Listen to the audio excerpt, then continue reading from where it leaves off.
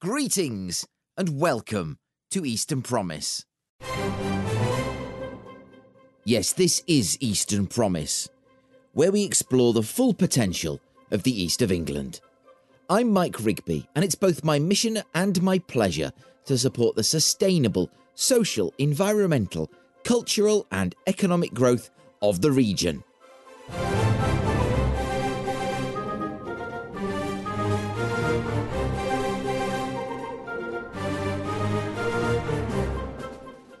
This week, it's been a long wait, but at last, I can share my chat with a man so cool, he makes penguins shiver. Chief Operating Officer of Tech East, Tim Robinson. Together, we'll be taking in the grand sweep of the East of England's superlative tech sector. But that's not all. The Eastern Promise coverage of Sync the City concludes with the grand finale as the judges reveal their scores. And finally, butchers, bakers, candlestick makers. Who doesn't love a little shop? Let's find the sweetest spot on your high street in this week's Crowd Sorcery.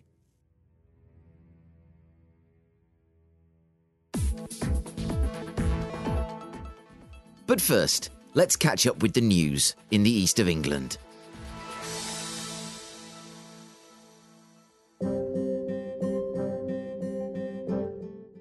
And it is big news for the region. After Suffolk's county deal was announced in the autumn statement, all eyes turned to Norfolk to see how negotiations with the government would pan out. And last week, the waiting ended, with the announcement of the new Norfolk county deal. I'll let leader of Norfolk County Council, Andrew Proctor, explain in his own words.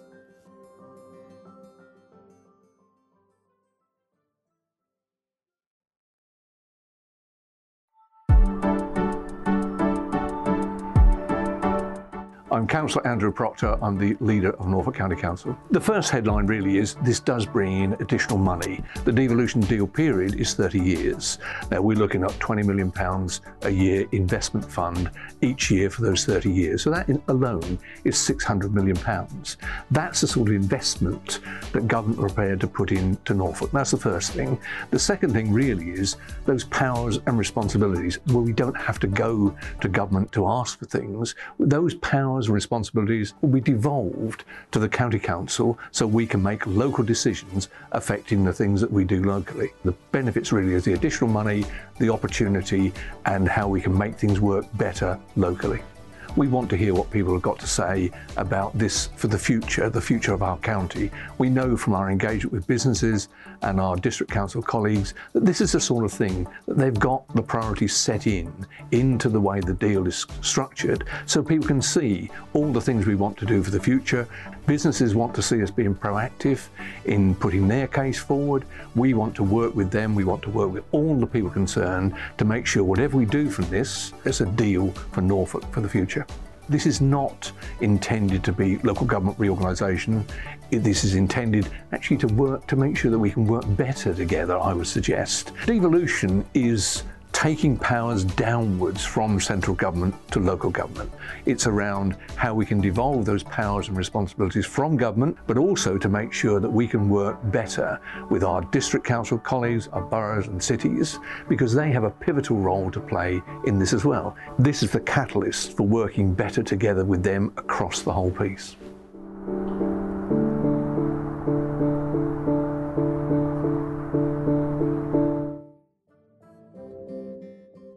That video was produced by Norfolk County Council and is now available on YouTube. Eastern Promise applauds this development, as investment in the region is undoubtedly a good thing. Although much detail remains to be settled, this is undoubtedly a positive step, and I hope to be able to discuss the deal with Councillor Andrew Proctor and his counterpart in Suffolk, Councillor Matthew Hicks, in due course.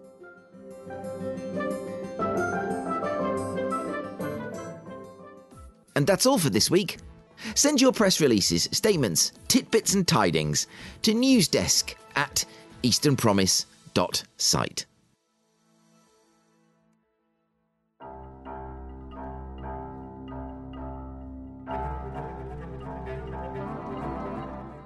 It's mid-December 2022, and it's the season of good cheer, whether in anticipation of Christmas or the World Cup still underway in Qatar. Although it is slightly less good cheer for England. And speaking of team sports, how about this for a segue? The East of England's tech sector has a lot in common with the sporting side. Each member of the team, whether Norwich, Cambridge, Colchester, Ipswich, or any point in between, brings a unique set of skills to the pitch. Cambridge is the inspirational talisman. Think Roy Keane, Leah Williamson, or Paolo Maldini. Adastral Park in Suffolk owns the midfield and unlocks the breakout plays. Colchester is the winger with energy in abundance, and Norwich is the mercurial centre forward bursting with raw talent. To navigate the tactics and team play of the sector, and to complete this somewhat tortured footballing metaphor, I turned to Tech East's answer to Gary Lineker, Chief Operating Officer Tim Robinson. Well, it's a slightly gloomy, overcast morning here in Suffolk, but what is absolutely not gloomy is Tim Robinson, Chief Operating Officer of Tech East, who is my guest on Eastern Promise today. Tim, thank you so much for your time. Well, thanks for having me, Mike, and lovely to have you in Suffolk. It's lovely to be here. I always think I never quite do enough in Suffolk, and it's always a pleasure to get down here. So, Tech East, for those not steeped in the law, could you explain to us what Tech East is and what it does? So Tech East is a regional, i.e. East of England, tech cluster body. We exist really to do three things. I mean, first is to give a voice to tech businesses in the region and the wider tech ecosystem in the region at a national level and actually increasingly an international level. And why do we do that? Well, because as you and I both know, the East of England is a fantastic place for tech, but it's probably not that well known beyond our own area. Certainly in the corridors of Whitehall, one might be forgiven for thinking that the East of England was simply a place called Cambridge. And we know that there's a whole load of stuff going on in Suffolk, in Norfolk, in Essex, in other parts of the region that deserves to have a voice and deserves to have national recognition. And that recognition is obviously extremely important when it comes to things like government making investments in the future of the infrastructure and the developments that will help the sector grow. So we're here to give the region a voice. We're here to really connect businesses that are starting up or scaling here with the best possible opportunities to help them grow. Mm-hmm. And those opportunities might be on their doorstep, and sometimes they are. And I'm talking about things like access to really good investors, access to fantastic talent, access to the best possible programs to help them grow. Might be on their doorstep. They might be just over the, as it were, the county boundary in a place like Cambridge. They might be in London, and they might be beyond the sort of southeast or the greater southeast in the rest of the UK or elsewhere in the world. So we work very, very hard to try and figure out of all of the noise out there in the market at any given time, plethora of programs, funding opportunities, whatever, which ones might be most relevant and most exciting for startups and scale-ups in the region. So it's a kind of joining up and making connections, and that's the way we would see that we can support businesses. And then thirdly, it's about playing our part and helping the tech sector play its part in helping digitize the region's economy in a really positive way. So, 10 years ago, probably talk about, or even 10 years ago, you talk about tech almost as a separate sector on its own. We all kind of knew, kind of internet-based companies, maybe hardware as well, but essentially, software sector on it as a standalone sector. Whereas now we know that whether it's in healthcare or energy or manufacturing or retail or construction or whatever sector it might be, kind of tech's getting everywhere. It's kind of becoming the norm for exciting new startups to have a digital business model or a digitally enabled business model. But as a region, we also know there are lots of SMEs and micro businesses and sort of traditional sectors that need help to digitize, and the public sector. So Tech East is sort of there to enable positive connection between the tech sector and the rest of the economy. Yeah. So, give me, if you can, the bright spots. We're talking as 2022's winding to a close. Yeah. Give me the points of light that are shining brightest for you at the moment in the tech sector in the east of England. Okay.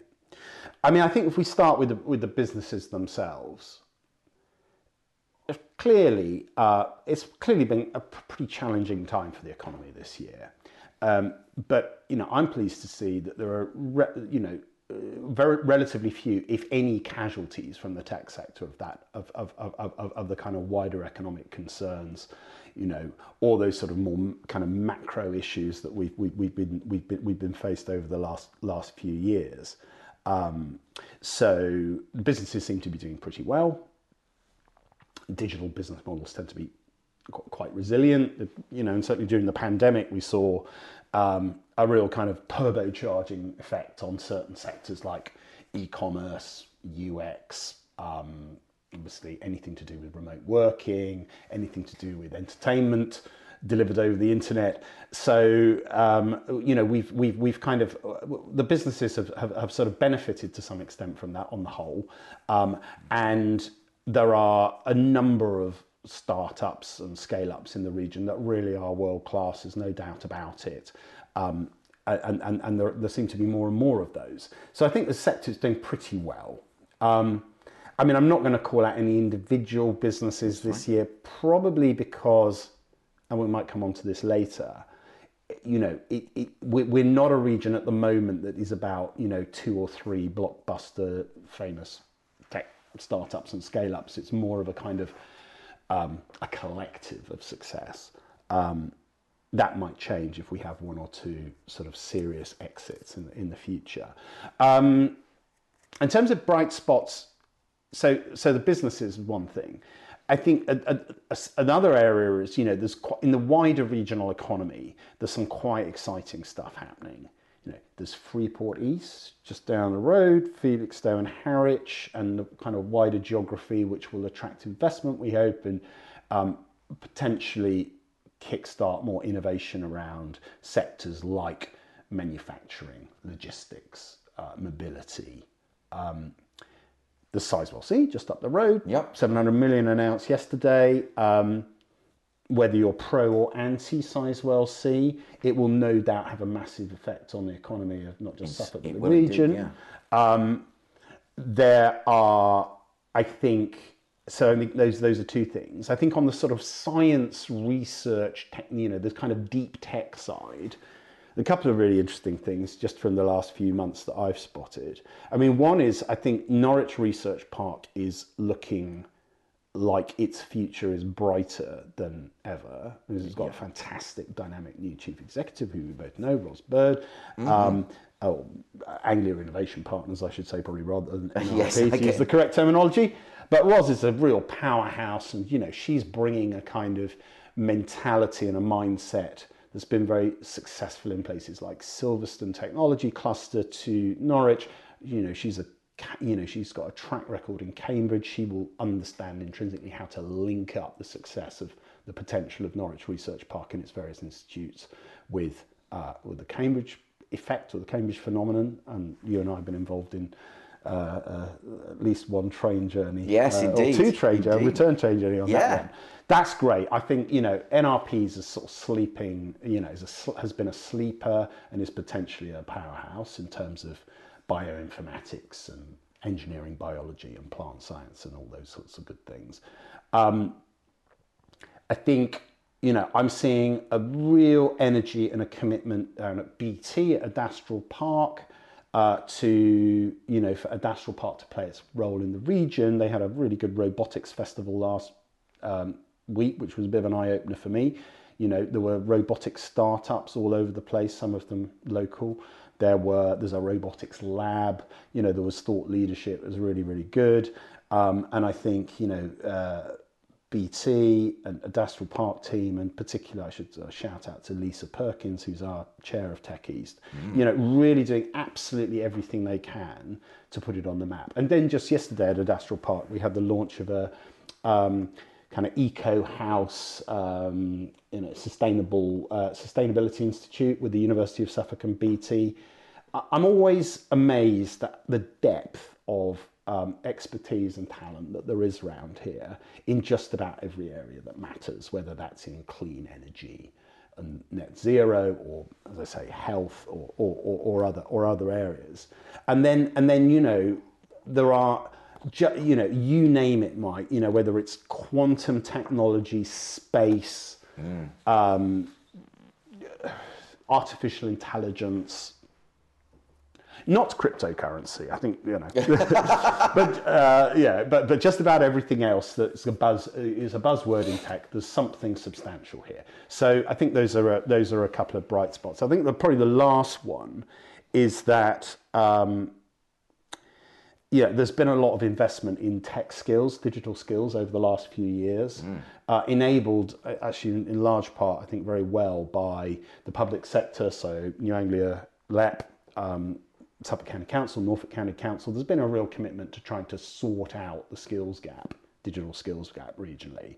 And that does now seem to be paying off, because there's, places like the Digitech Factory in Norwich at City College Norwich, there's the Digitech Centre at Adastral Park, there's the Tech Campus at Suffolk New College, there's Productivity East. They're all now, churning is the wrong word, they are producing a better pipeline of apprenticeships, apprentices, undergraduates, postgraduate students in areas like artificial intelligence, data science.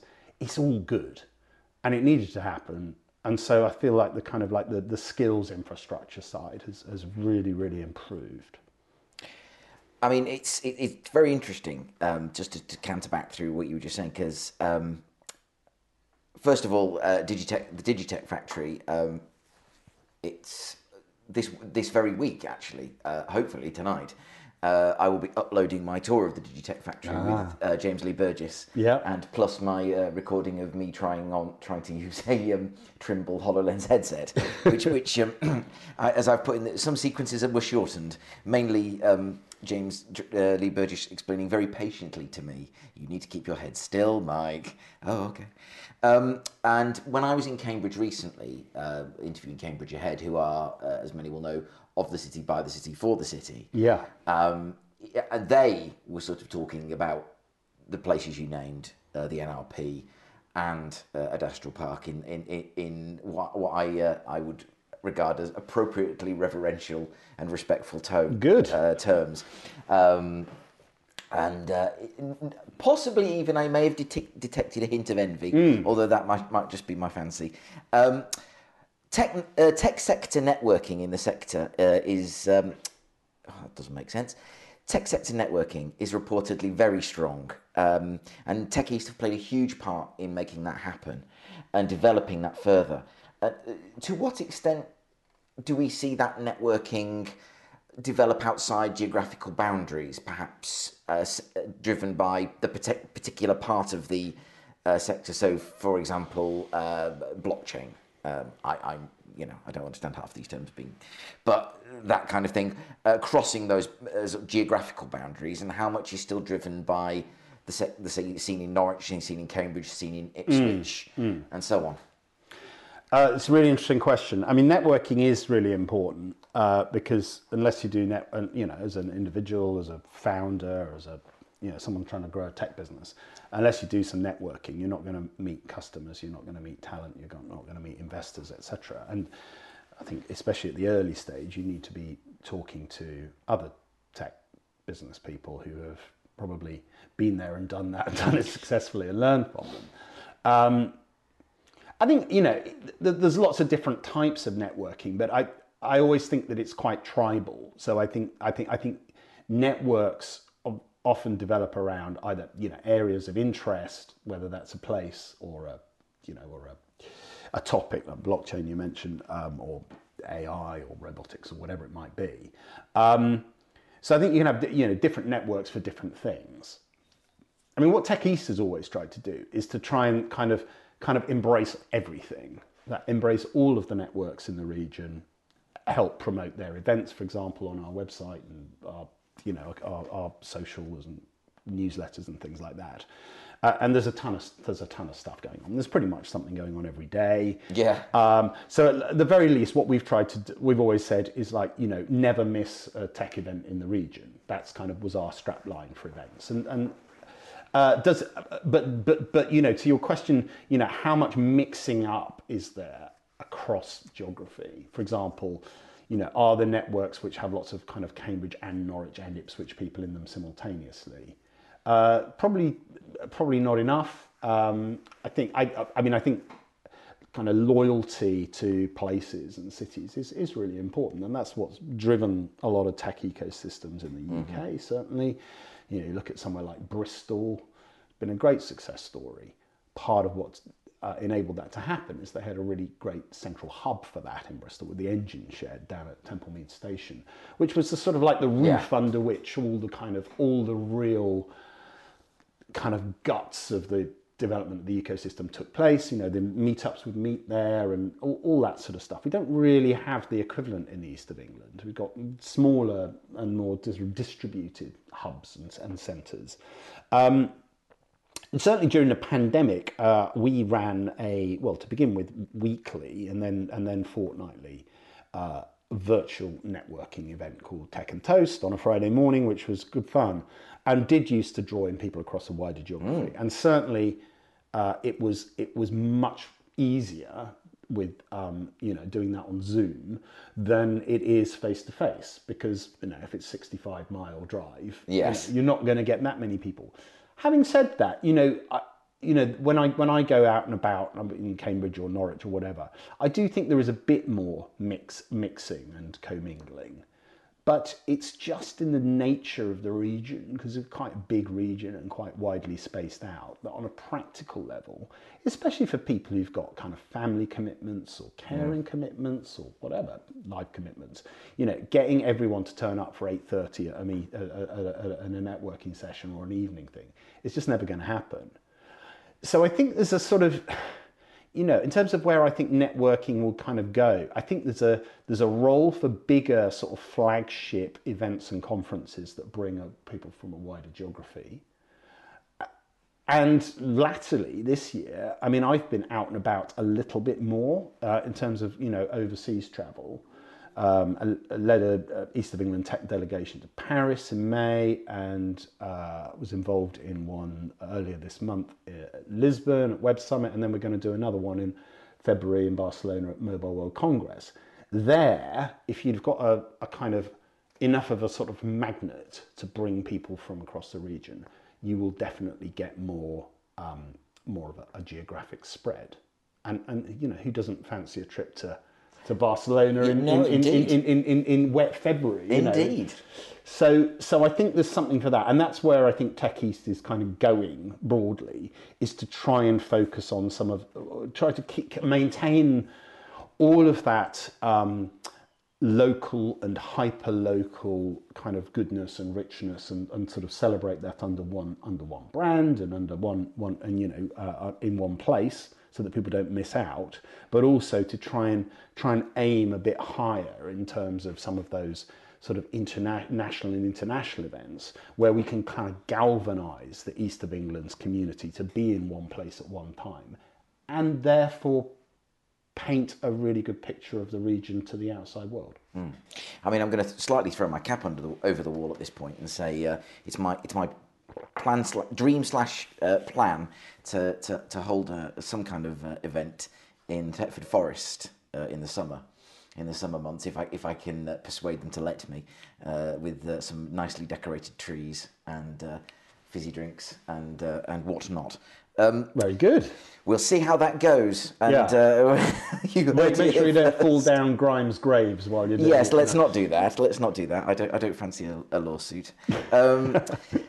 How does a startup navigate the alphabet soup of grants and funds and whatnot? And I speak with some level of self-interest at this point. How does one do that? Well, I think my advice would be, be prepared to have more than one conversation when you're trying to navigate that stuff, because there are a number, there are a number of different answers to that. So, for example, if you're a tech business based in Suffolk, we're in Suffolk, so let's talk about Suffolk. If you're a tech business based in Suffolk, the first thing you should do in terms of navigating the alphabet soup is have a conversation with the Growth Hub, because the Growth Hub, that's what their job is, to signpost businesses towards grants, and particularly the ones that are distributed via the Little Enterprise Partnership, but also links into Innovate UK and all of those other funding organisations. So you have a conversation with the Growth, ring the Growth Hub up. Their number is on the website. Speak to an advisor, book a meeting, have a conversation, and you will get a really good set of information about what the current grant schemes are. The problem is that there's always more of these schemes than anyone can keep track of at any given time. Example, there's a new sort of creative businesses scheme. Yeah, Create Growth. Create Growth. That's it. That's coming soon. Now, in order to navigate that, yes, you probably need to talk to the Growth Hub, but if you would probably also do well to have a conversation with a couple of other creative businesses locally about anything that they've taken advantage of. We have a number of sort of institutions locally that play a very active role in this sort of stuff, whether it's local authorities, speak to your district council, the economic development team there, obviously speak to the LEP, I've mentioned that, the Chamber of Commerce would be usually really, really helpful. I should say also, just send me a LinkedIn, connect with me on LinkedIn, send info@TechEast an email and say, help. That's what we exist to do. You can talk to Howard Partridge from Innovate UK, who's the region's sort of Innovate UK manager, always says, there are no wrong doors in the region. You can get into this world of grants and funding and all that through multiple entry points. Growth Hubs, Innovate UK and its various sort of programs and offshoots, the public sector, through universities, through doing a Google search, obvious, but talking to other people. And I think probably, TechEast obviously a network. There are other great networks, whether it's in manufacturing, NAME, in Agritech, CW, for, Cambridge Wireless, the meetup groups. None of these are the wrong doors. They all have value. And I think well-organized founders will, by having a conversation with one or two of those, will quickly realize they probably need to have a conversation with 3 or 4 more. But you could probably do the whole thing. You could do the whole thing in a concentrated effort over a week if you were the equivalent of a week if you were organized. And I think once you've then been through that process, you can narrow down and focus on maybe the opportunities that are most relevant. But also be prepared to kind of review that every 6 months to a year, because new schemes are coming on stream all the time and old schemes are kind of coming to an end all the time. Yeah. So it's a dynamic situation. Right.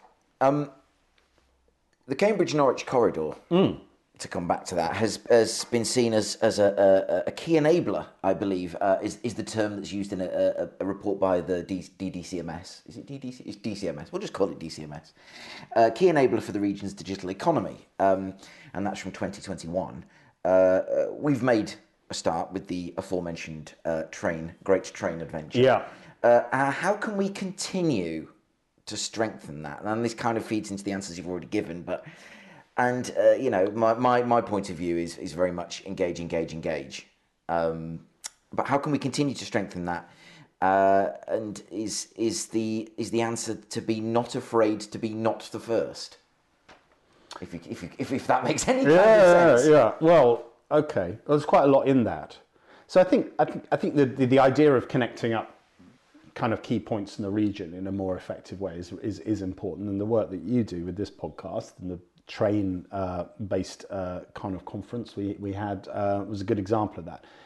It's really important, and it's got to be a two-way street. That's the other thing, So Norwich and Cambridge have got some, there are some synergies there, but similarly, Norwich and Ipswich have some similar synergies. Indeed. So do Cambridge and Colchester, So I think it's more than one corridor. I think it's it's a series of corridors, and I'm not. As sort of Tech East with a kind of regional view, I think you can have all manner of these initiatives, so long as they don't confuse the market too much, and so long as they're well communicated and positioned. I definitely think there's something in it, which is don't be afraid. So if as a city or a particular county or region, you have a sort of relatively small but high potential position in any of these exciting areas. So we talked about robotics, for example.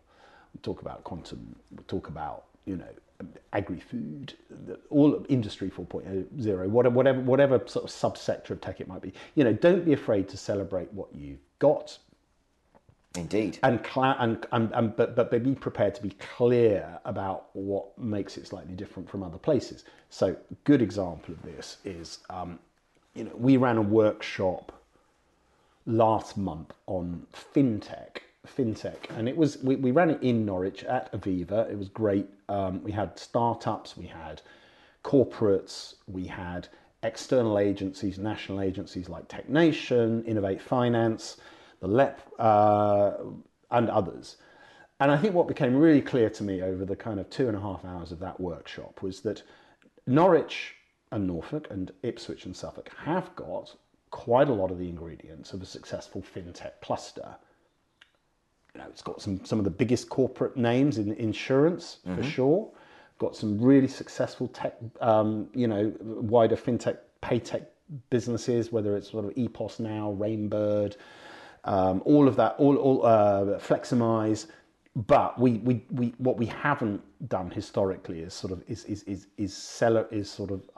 celebrate what we've got, so that it can be recognised at a national level. Good example of that, the Khalifa review of UK fintech, which came out about 18 months ago, just didn't really feature Norfolk or Suffolk at all. Cambridge was kind of there as an emerging fintech hotspot, but not terribly well defined.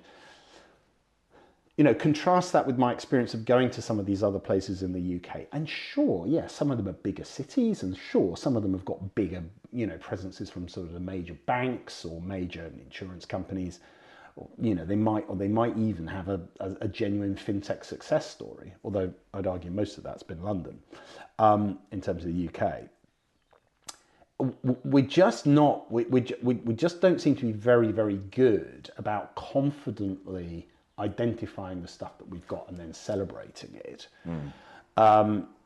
And that's an opportunity and a risk. I mean, the opportunity is that we just get better at doing that, and suddenly we start finding ourselves on more of these national listings, and that will be inherently a good thing. The risk is, if we don't organise ourselves, then other places will just start to out-accelerate. Indeed. And then the real danger is that the talent that we've got in the region will go elsewhere. And I would probably always kind of come back to that as the key to having a successful tech cluster is to have a really substantial, rich, broad and deep talent pool that is growing. And if you can get that right and become effectively a sort of net exporter of talent to the rest of the world, you'll be successful. I mean, the report that Steer Economic Development did for DCMS that I cited earlier, and that expresses concern over the low number of first-degree graduates remaining in region in the East. Other research, admittedly slightly earlier, that I've seen states that, and this was for the Government Office for Science, the East has the highest by far percentage of returners. So people who've sort of gone and done had their time in London or wherever it may be, overseas. Far higher, about 40% of people who leave come back. What's your reflection on that? Or should we be trying to retain them, or is there a sense to which we have to reflect the reality of that, or do we do both?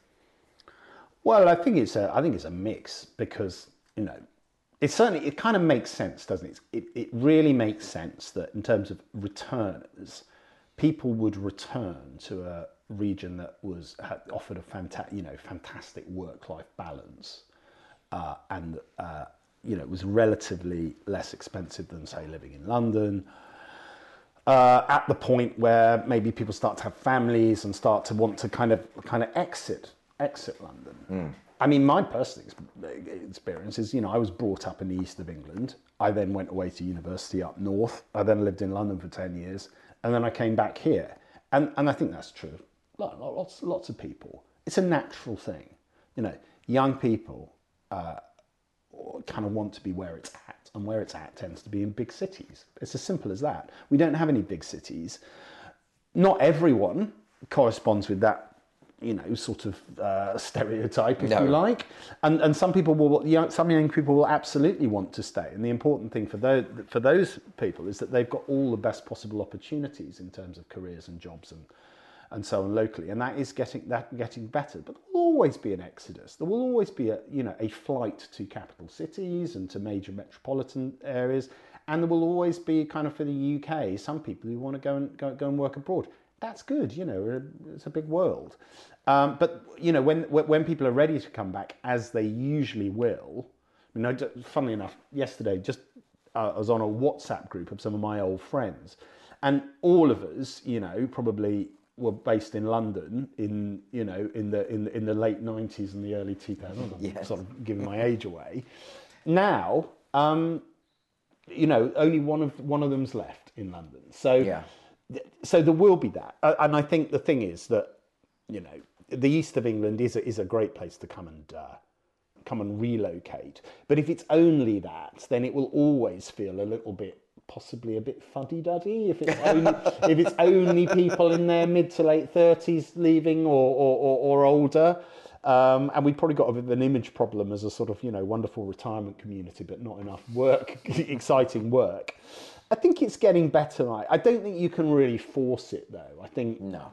I think it's a highly attractive aspect of our culture as a region if we are encouraging young people to pursue the best opportunities wherever they are in the world.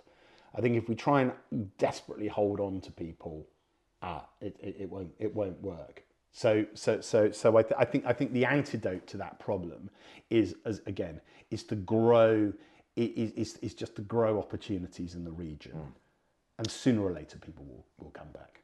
So what are the other, from your point of view, the major or the region-specific constraints facing the sector? And more importantly, as this is a podcast that trades on its positivity, address them. How can we sort of rectify them? And housing availability is affordable housing availability is a key one. So I suppose what are those, and where should we turn our attention first? And not to make it too complicated, what can we do about it? Well, big question. So I'm just, I was looking before we started this recording. I was looking at the Tech UK Local Digital Capital Index, which is something that was published for the second time a couple of months ago and first published last year, which kind of looks at the UK and kind of ranks the regions based on their kind of digital capability. It looks at things like skills. It looks at access to finance. It looks at international trade. It looks at innovation.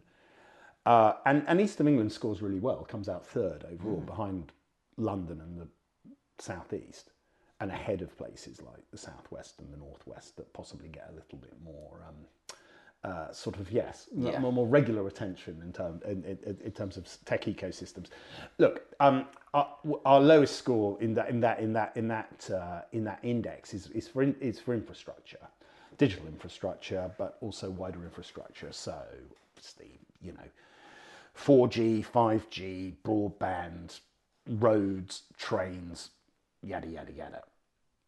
Well, it's no real surprise with a massive rural area. Yeah.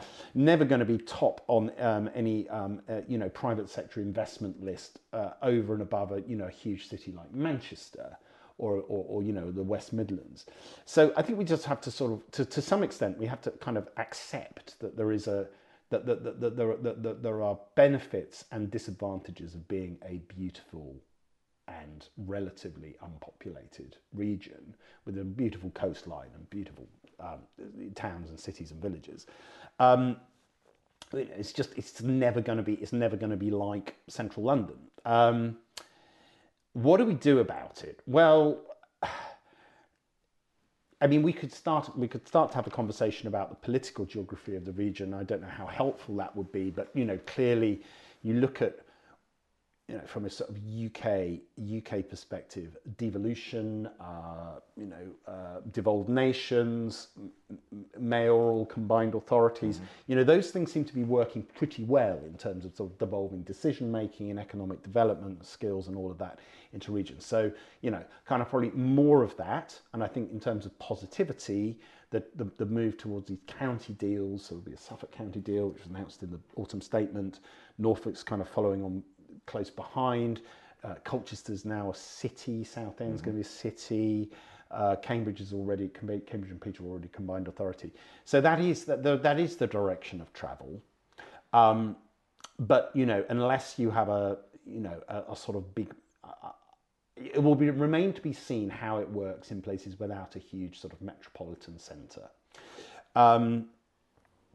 Clearly, there's got to be investment in digital infrastructure. But I always kind of think, there's so much innovation going on in terms of where it's mobile networks, LoRaWAN, IoT networks. Those are kind of, there's the SETI project that Gerard Parr at UEA has been spearheading. There's a lot of good thinking going on around digital infrastructure. So I think let's be optimistic that solutions will be found to deploying better digital infrastructure in rural and coastal regions. I think we are seeing investment going into places like through the Towns deal into some of the coastal cities. So it's not bad, but ultimately the east of England risks lagging behind the northeast, the northwest, the big metro areas, and we probably need to get our act together a bit more in terms of collaboration across those counties and regions. And I think it's good. And the work that you do, Mike, is not to be underestimated in this. It's very kind. No money's changed hands, by the way. No, well, but it's relatively rare to kind of find people or leaders with that kind of real regional lens. There are exceptions to that, but on the whole, if we stay fragmented or we become fragmented, it probably won't help. So let's be more collaborative. Yeah, thank you. That's all I can say to that, really.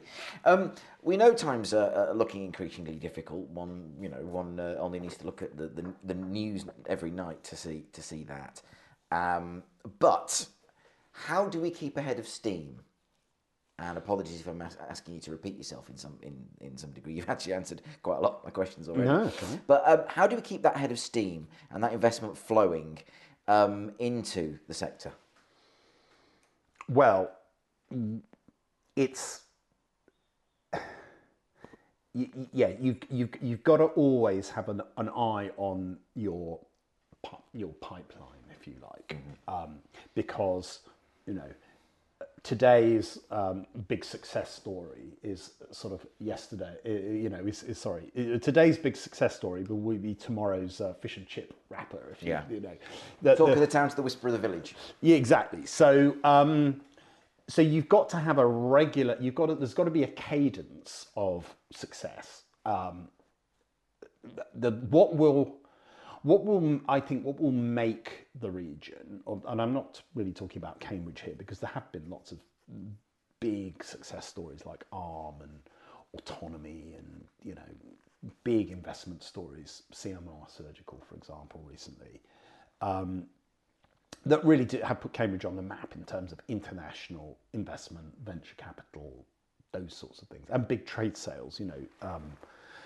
The Amazon Alexa team is based in Cambridge because it acquired a Cambridge-based business originally called True Knowledge. So there's no doubt that you could, if you've got real innovation, you've got the brightest people in the world creating the hottest new innovations, then those innovations will get acquired by big tech companies, Google, Meta, Amazon, Samsung, etc., Apple. You need a few of those, and I think we could do with a few more of those kind of outside of Cambridge across the region. And there have been such success stories. Spectral Edge, for example, which was a UEA spin out, came out of Norwich. I mean, that was acquired by one of the very biggest tech companies in the world. I can't say who it was because I think it's not in the public domain. But that was a big success story. Inner Wisdom, which was born and bred out of the sort of Ipswich Martlesham cluster, had a massive exit to Cognizant about 18 months ago. And they are themselves a huge Amazon Web Services partner. Those things kind of go a little bit below the radar because they're B2B, and I think unless you have a, like, for example, in Edinburgh with Skyscanner, that was a huge story. It created over 100 millionaires in Edinburgh overnight, or like Rockstar Games coming out of Dundee, for example. Those sorts of stories do cut through in the public consciousness a bit more than your business to business ones. But we don't have to obsess with having like those that necessarily things of that scale. We just need more of them, because I think, let's take somewhere like Norwich, for example. Norwich has currently kind of got a cohort of, I'd say, very, very good, very strong tech companies, developing experts, eSurgery, EPOS Now, Rainbird, or whatever. And if one or two of those was to have a big exit, maybe in the space of a year or 18 months, suddenly people would see a pattern emerging. Yeah. And so we need that. So the kind of the bit that's closest to the sort of public consciousness, or to the things that journalists write about, or that gets into the Wall Street Journal or to TechCrunch or whatever, we need a couple of those kind of those sort of chickens to kind of come home to roost, so to speak.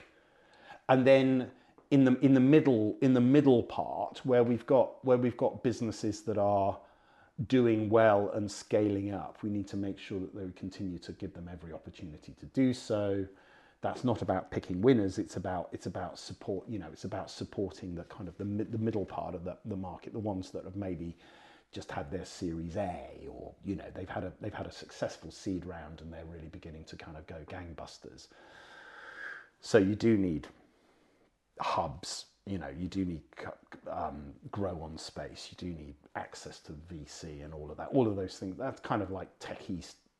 We're really concerned to make sure that part of the ecosystem is working. But absolutely, you need stuff at the front end or the top of that funnel, if I'm mixing my metaphors here. So you need lots of really good new startups, because unless you've got lots of startups, you won't have a few really good scale-ups and then a very small number of successful exits. And I think that is where more effort needs to be put in. Who could put that effort in? Well, it's a number of different entities. I think central government needs to focus on new startup creation. I think there's a role for third sector organisations, whether it's sort of Prince's Trust or those kinds of things that are inspiring young people to be entrepreneurial. I think the corporates, let's take Aviva, for example, good example.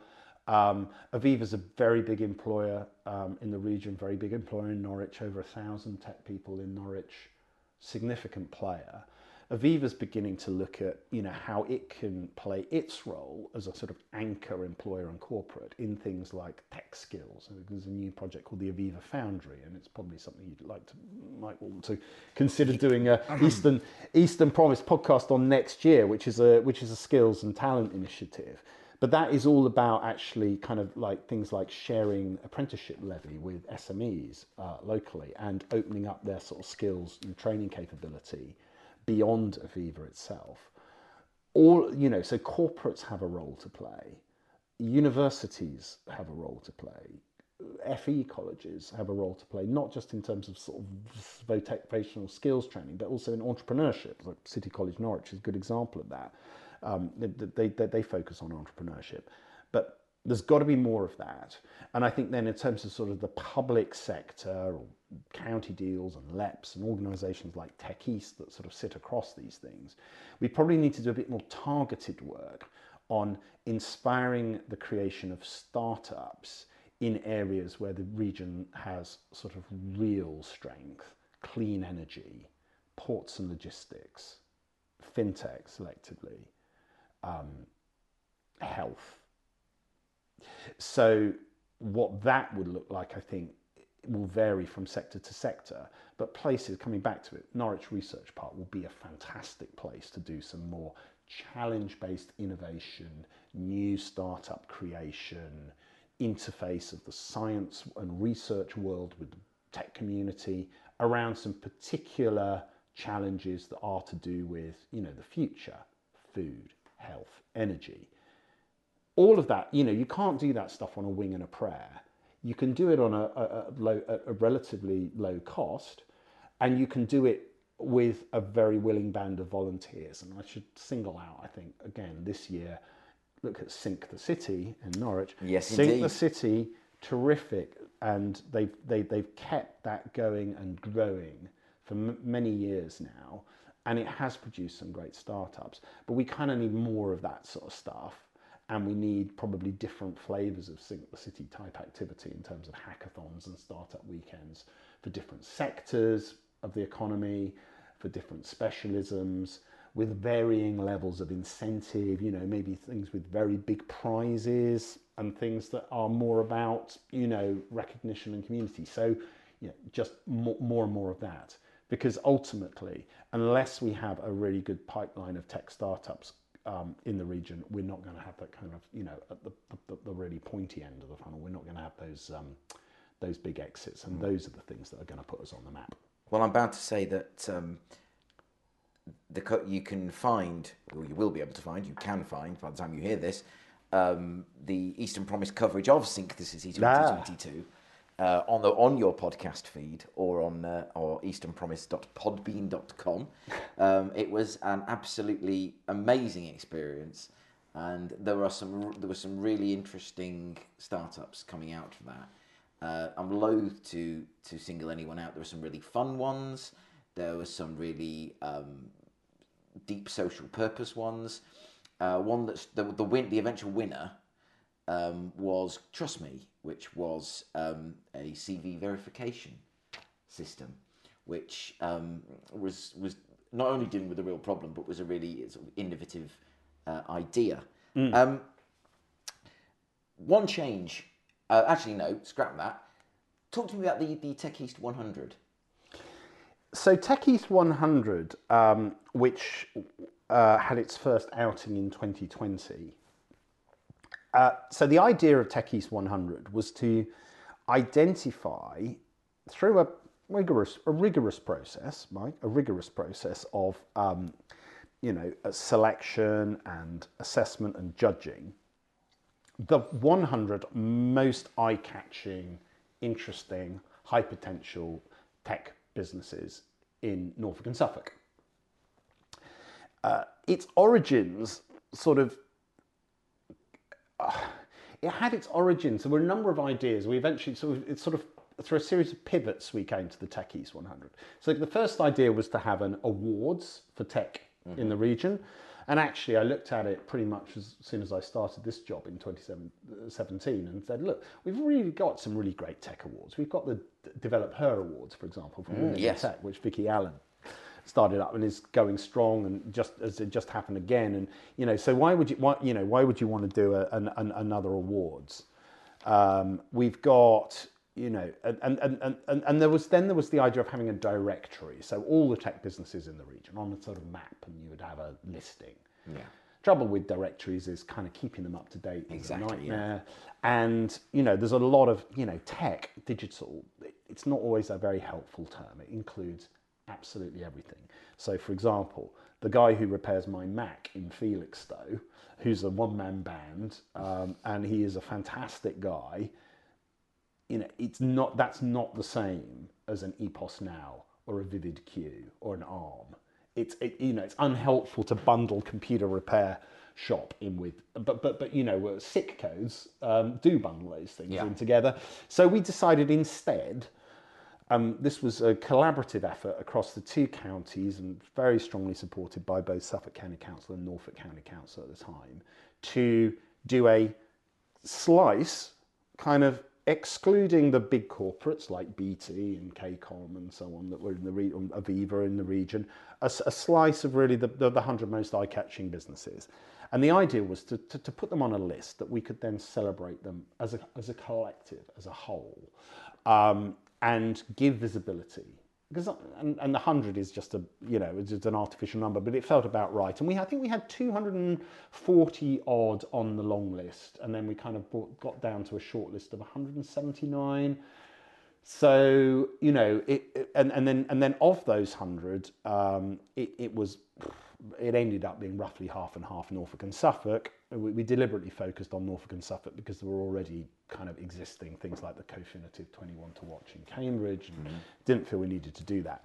And we had originally planned to have a big high-profile event and launch, and then COVID came along and we had to kind of rethink it. So we did a hybrid event in September 2020 at Adastral Park, which Lisa Perkins and I hosted. And we had some fantastic speakers. We managed to land Stephen Fry, which was a bit of a coup. Oh my God. And I think just it was the nature of COVID that people like Stephen were prepared to give up a little bit of time. Of course, he's famously a Norfolk resident, Cambridge graduate, Suffolk, brought up, I think, in Bury, or family in Bury St Edmunds. So he kind of he was absolutely the right person to ask to celebrate that. That was 2020. So next September, it'll be 3 years since we did it. We're very keen to do it again. And we would like, probably, because Tech East 100 is 100 eye-catching companies, we would like to, I think, develop that so that it's companies and people, because we have this extremely kind of exciting pool of talent, but people who are perhaps middle managers, or in some cases relatively new entrants or junior members of staff, or even people who are apprentices and just really coming into that world. There are some amazing people there. We'd like to do more to celebrate that. We'd like to celebrate the diversity of those people. We'd like to celebrate because it's the individuals who will stick around. The individuals may outlive the businesses in some cases. So we're hoping to bring Tech East 100 back next year. That's breaking news. That's an exclusive, probably in the autumn. And on reflection, one of the things I think that did work about Tech East 100, and it came back to the assessment process, is that I don't think we missed a single tech business in Norfolk and Suffolk that wasn't important, eye-catching and high potential, because so many of those businesses have gone on to have successful raises, exits. I mentioned Inner Wisdom. I should also mention FX Home, exit to Artlist. Yes. Know Your Money, exit to NerdWallet, Session Cam, exit to Glassbox. It was a good tracker. It was a good tracker of the exciting companies. We'd like to do more with it. We'd like to put more into it. We'd like to do something absolutely magnificent, face-to-face, buzzing, get everyone together, celebrate that. So, yeah, watch this space. Fantastic. one change you could make to the sector, what would that be? Oh God. I mean, positive, obviously, not, you know. One change I could make to the sector. What, in the east of England? Yeah, you imagine you've got a one use digital magic wand, and you can make one change for the good. What would the Tim Robinson change be? One change that I would make. Well, I mean, I think this is happening already, but I mentioned diversity. There's no doubt that the tech industry, the tech sector, and this is a global problem, but it's true round here, is rather male dominated, to say the least, and that's not good, because I think if it's harder for young women to enter the industry because they don't see role models around them, and they don't find events sufficiently diverse, then they will probably be less attracted to it as a profession. So I think that's probably the biggest thing that needs work. That comes down to individual businesses having the right culture and leadership, and recognizing that it's a challenge and a problem, doing something about it. There's a role for networks and event organizers to make sure that their speakers, their panels, their audiences are diverse. You've got to work on it. Nikki Whiting, who's I've known for a number of years, who used to be involved in the precursor to Innovate UK Edge, which was the Enterprise Europe network, and is now a cybersecurity, thought leader in cybersecurity. She gave a fantastic talk a few months ago up at the Norfolk-Norwich Showground as part of the Cyber East event, about sort of 10 things that businesses could do in terms of job ads, recruitment, offering kind of buddying for new starters around diversity. And so it's not just one thing, it's like 10 things that you need to do. Because, I would like to see that the East of England start to be ahead of the sort of national average on diversity rather than behind it. And I'm not just talking about gender diversity. I think that's just a huge challenge for the industry. Yeah. And having recently been at an international tech conference, there was a lot of talk about cryptocurrency and Web3. Well, we all know what's been happening in that industry last year. But the number of it's all blokes.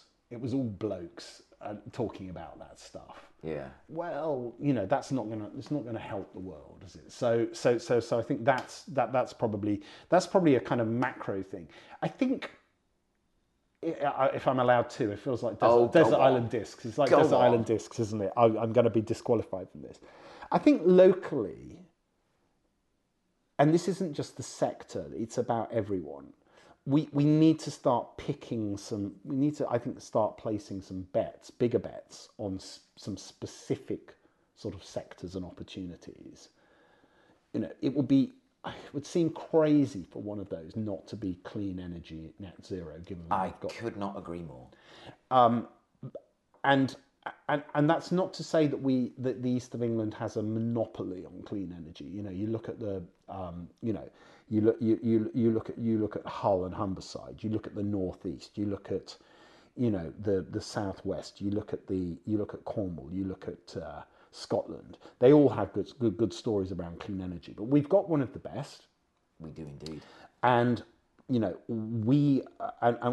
but we are miles away, I think, from marrying the capabilities that we've got in digital and innovation with the assets and the sort of natural resources that we've got in terms of sort of offshore wind, for example, new nuclear, hydrogen. The list goes on. And I think, it may try and neatly make the connection back to something we talked about earlier, Mike, networking. It is tribal. You go to an offshore wind conference or an energy conference full of energy people. You go to a tech conference full of tech people. It's like, unless you do a bit of social engineering, never the twain shall meet. So I think that is just that is just a sort of complete no-brainer, but requires a degree of commitment and a strategic approach over time to make it happen. Otherwise, we'll just be where we are in 2 years and nothing will have changed. Thank you very much, Tim. That was a fascinating and, dare I say, slightly challenging look at the work of Tech East, the sector in the east of England. It certainly challenged a few of my preconceptions about the approach of this podcast. And can I recommend Tim's coffee, which is fantastic. And can I second, thank you very much, Tim Robinson, for your knowledge, your time, and your wisdom. Oh, well, thank you very much, Mike. I've really enjoyed it.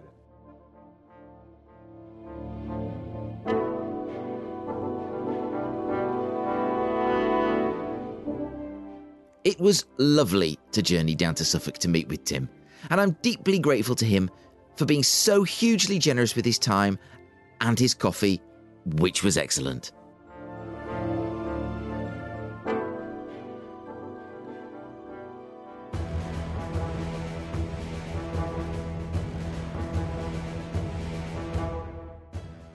For the past 2 weeks, I've been showcasing the first 2 days of Sync the City 2022, a 54-hour hackathon in the centre of Norwich that challenges all comers to pitch their idea for a new startup in 60 seconds or less.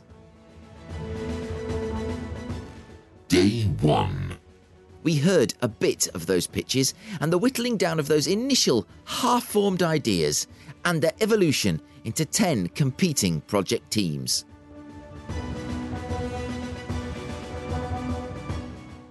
Day 2. It got very real, very quickly. Hurdles were encountered, solutions sought, and problems eventually overcome. But would it be enough for the grand finale on day 3, as a distinguished panel of judges arrived to run the slide rule over these schemes? Well, you're about to find out. Alice Reeve, Hethel Innovation, one of the judges at Sync the City 2022. It's not that I'm looking to see I'm looking to check if she pushed the button, which has happened more than once this weekend. How excited are you to be here? Is this your first time as a judge? It is my first time as a judge, and actually first time here on the Saturday, on the final day. So I'm really excited to see the final pictures. It's been really good seeing the demos this afternoon. And yeah, I'm really excited to see the final products. And what are you going to be looking for? Well, for me, it's about a sustainable business, of course. Can they actually make it into something that's going to employ people and do good things in the region? Josh Davis, FX Home. You're pulling the, oh God, I knew he was going to come to me next, face. Same questions to you. What are you going to be looking for? Well, I think, again, we're all looking for something that could actually work. It's been so much effort put in over the last 54 hours. So it's really trying to see where have they put that effort, have they thought about it, would it work as something feasible? But we've had some amazing people that have come through and the demos have been great. So it's all now down to this last bit where they're going to do their final pitches. It's going to be exciting. It certainly seems like we're out on the floor, the tension's growing. Can I get your name? I'm Louise Biriteri. I'm the CEO and founder of Pickle Insurance. We do insurance for Airbnb. Fantastic. And what are you going to be looking for in this? Is this your first time as a judge, or have you done it before? Yeah, it's my first time as a judge, but I've done several years as a mentor, so I've been in the teams and down on the floor. Yeah, yeah, no, exactly. So what's your take on what you've seen and what you're looking for? Well, I think there's been such a diverse group this year. There's so many different ideas. It's certainly very interesting to decide and choose between them because they're so varied. I think, as the others have said, we're looking for ideas that we think could really make it as an idea. What kind of competition might they be up against? How would they, fare against that competition? What's their business model like? Have they been realistic in terms of how much it might cost them to get started and how much money they might bring in? So those are all the sorts of things that we're looking at. I'm obviously not going to ask you to name anyone, but have you got your eye on a particular favourite? No, well, I think there's a few front runners at the moment, but it's we've only seen the tech demo, so I think there's still everything to play for in the pitches that we're going to see later on. Mm-hmm. Thank you very much. And again, sorry, I haven't had the pleasure. Hi, I'm Caspar Woolley. I'm founder and chief executive of a modern media company called Sifted that writes specifically for and about European and UK startups and entrepreneurs. My first time as a judge today, been very excited by everything that I've seen. But perhaps I'd also just comment on the sheer enthusiasm of everybody here. It's been great to see students here. It's been great to see people from all walks of life contributing as teams that have only come together in the last 3 days to create amazing things in under 72 hours. And so I think whoever wins today, all the teams are to be congratulated for the spirit that they've shown of entrepreneurship and indeed that ability to create something that hopefully will find companies that will be truly successful. There's a lot of East Norfolk College students down there, and I've been really touched by the speed in which communities have been built around them. They were some of the earliest teams to form on Thursday night. What do you make of that? I think it shows that there is the spirit in this part of the UK, both of entrepreneurship but also of kind of community, that Sync the City has been aiming to develop over the last few years. So I'm not surprised at all. Really happy to see it. Fantastic. Now, Fiona's been far too modest, so I'm just going to quickly grab a word with her before I leave you all in peace to continue deliberating. What have you made of it, Fiona? It's been absolutely great. I mean, I love this event. It's one of the flagship events that UEA is involved with the tech community.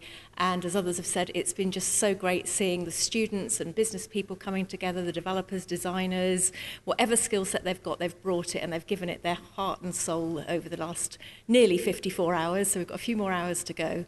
But as the others have said, the demos were brilliant. You can just see the amount of work and passion that's gone into these ideas. So really looking forward to seeing some great pictures tonight. UEA being a founder of Sync the City, you must be really proud to see it going so strongly after was it 5 years now? No, it's this is the 8th year. Wow, silly me. So yes, yeah, we started in 2014. We kicked off, but we had obviously a gap in 2020. But we've run it every year apart from 2020. And yeah, it's just gone from strength to strength, really, and we just see the community continue to build, and just the support that the mentors give as well. Actually, they deserve a big shout out. Put a lot of time and effort into their teams, and really try and support them and develop them. And it doesn't matter what level you're at when you come to Sync the City. No, it doesn't. You can always learn something and raise yourself up and help others and help yourself to develop. And the confidence the students get actually from this event is phenomenal, and they put it on their CVs, and it really helps absolutely. them. Yeah. Well, they've got some help with that, apparently. And some of them even get job offers as a result of this event. I'm not surprised at all. And lastly, people coming from quite a distance, coming from Cambridge, all over to take part in this. Yes, it's definitely got a much further reach than it had the first year. But every year, it just, as I said, it just seems to get better and better, and we learn and we build in that learning to each event. Fiona Lettis there, Pro Vice-Chancellor for Innovation at the University of East Anglia, ending that report in camera from the judges' quarters.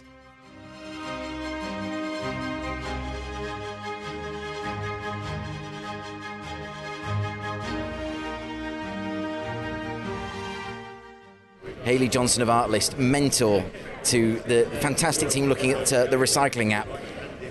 The moment's nearly here. How are you feeling?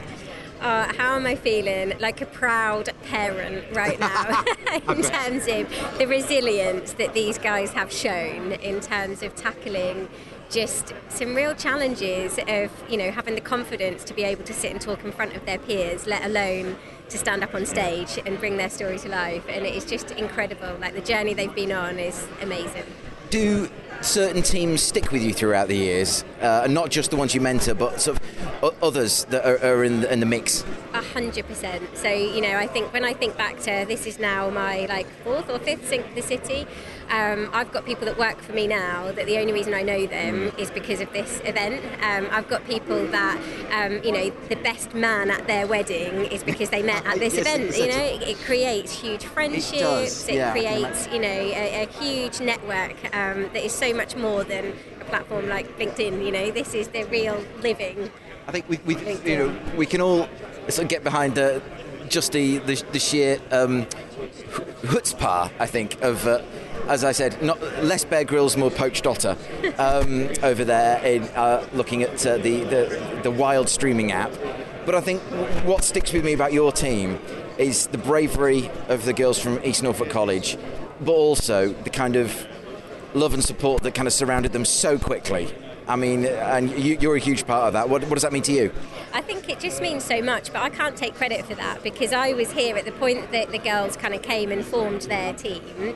They didn't have to shout, they didn't have to beg for people, they instantly had a group of people that wanted to work for them. You know, they wanted to get behind their idea. They absolutely believed in what they were wanting to change. And you're right, it was like this instant love and affection to take, you know, really young and inexperienced people and just help them bring their kind of dream into a reality.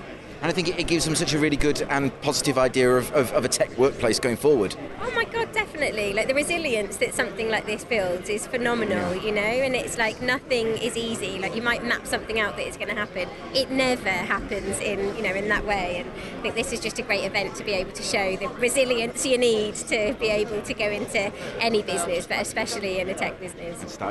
Thank you, Hayley. Best of luck to you. Thank you. Kate de Vries, a name I know, I've recognised from LinkedIn. We're here with Kate de Vries, Economic Development Officer, Norfolk County Council. Hello, Kate. Hello, good to see you. Good to see you too. And Councillor Tom Fitzpatrick, also of Norfolk County Council. Hello, Councillor. Hello, nice to see you and nice to see you here at the event. It's been an absolute pleasure to be... Wow, what a fantastic event. You must be so excited to see all the businesses being sort of formed here and seeing what's going to come of it. Absolutely. And I was here on Thursday evening, so I was able to hear all the original pitches. We saw them whittled down. I think it's the best year ever for the range of really good ideas coming forward. And of course, this year, we've got East Coast College participating, so a younger generation. 10 of them in. So I'm dying to find out how they got on tonight, because obviously tonight is going to be the grand finale, what people have been able to achieve with their time. So it's going to be so exciting. Well, I've just been talking to the sort of, I don't want to use the word chaperone, but I can't think of another word, but the Ellie from East Norfolk College, and I've been stressing to her how proud she should be of the young people, how bold, how brave, how creative, and how much the community have embraced them. That must be really, really encouraging for the future of Norfolk. It is, yeah, and this is exactly the sort of event we need to do. Not just put the event on, get the people to come, but actually follow up and show them that actually you've got good ideas, you've got good skills, and Norfolk wants you, because actually these young people are the future of Norfolk, and these ideas, doesn't matter off the wall, they seem to be something different. That's what gives the next big company, or maybe just the next breakthrough. So really worth encouraging. But we want to keep these people here, develop their skills here, but actually work here as well. That is absolutely, as they say in America, boom, there it is. Yeah. That's the quote. That's the money one. Thank you very much. Have a wonderful evening. Enjoy it. Thank you. Thank you very much. Thank you. I'm standing here looking at Tim Smith with his very, very swish, freshly printed Dicecasters t-shirt. You've got all this 3D printing equipment here, and your team are looking very unified and poised to get up there. How is it going? Are you looking forward to this? Yeah, I'm very excited. Everything's all come together, not last minute, but very quickly. It very quickly became today. Like, we got this done. Like, the to-do list was just getting checked off. It felt really, really good. We have the world's greatest designer. Yeah. So the slide deck behind me is going to make me look real good. Good. So yeah, really exciting. Really, really excited. Good. And there was I sitting at home signing up merrily to your to your online portal and saying that doesn't sound right. I was to your page, your page, and looking forward to seeing what comes of that. Yes, yeah, it's really exciting. We've had an immense amount of interest from real people. Real people are like, yeah, I make board games. I want in. How do I sign up? So yeah, it's been really, really encouraging to everyone we've spoken to has kind of proved what we're trying to say. This needs to exist. I mean, it almost feels like you don't need this bit. You're just ready to go into the world. We're done. We probably won't pitch. Okay, we're just going to go. We're just going to go. And, But well, all the best to you. Really exciting. It's really, really, really fun to see you guys looking so together as a unit. Sort of not saying the others aren't teams, but you just got that proper team vibe about it now. Yeah. The t-shirts help, but also we're a really good team. That helps. Nick Anderson. Yes. It's day 3. I think it's probably just as well that a sign has obliterated the countdown clock, because that really helps numb the pressure a little. But how's it going? It's going very well. I don't want to say surprisingly well, because that would indicate that I didn't have faith in it to begin with, but it has gone really, really well, and got an amazing team, so I didn't need to worry at all. So, yeah. Have you got your team name now? Because when we spoke yesterday morning, you were still working on it. Yes, and I'm glad it's up on the board, because I can now read it directly. It's Enhanced Interiors. Well, it does what it says on the tin, which is always a very good way to start. Yeah, I mean, yeah, but the what I'm particularly pleased as well is with the logo as well, and EI sort of supposed to be like AI, so we're kind of be able to make it sort of feel modern, and the designers did an amazing job getting a fantastic kind of site and pitch together. So yeah, it's really taken off. Well, I'm looking forward to watching the show and tell, and or have I missed that bit? I hope I haven't missed that bit.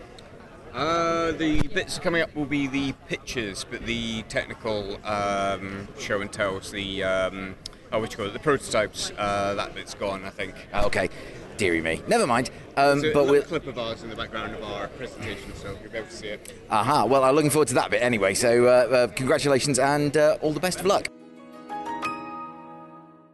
Nina Ryan of Leeds Prior Solicitors.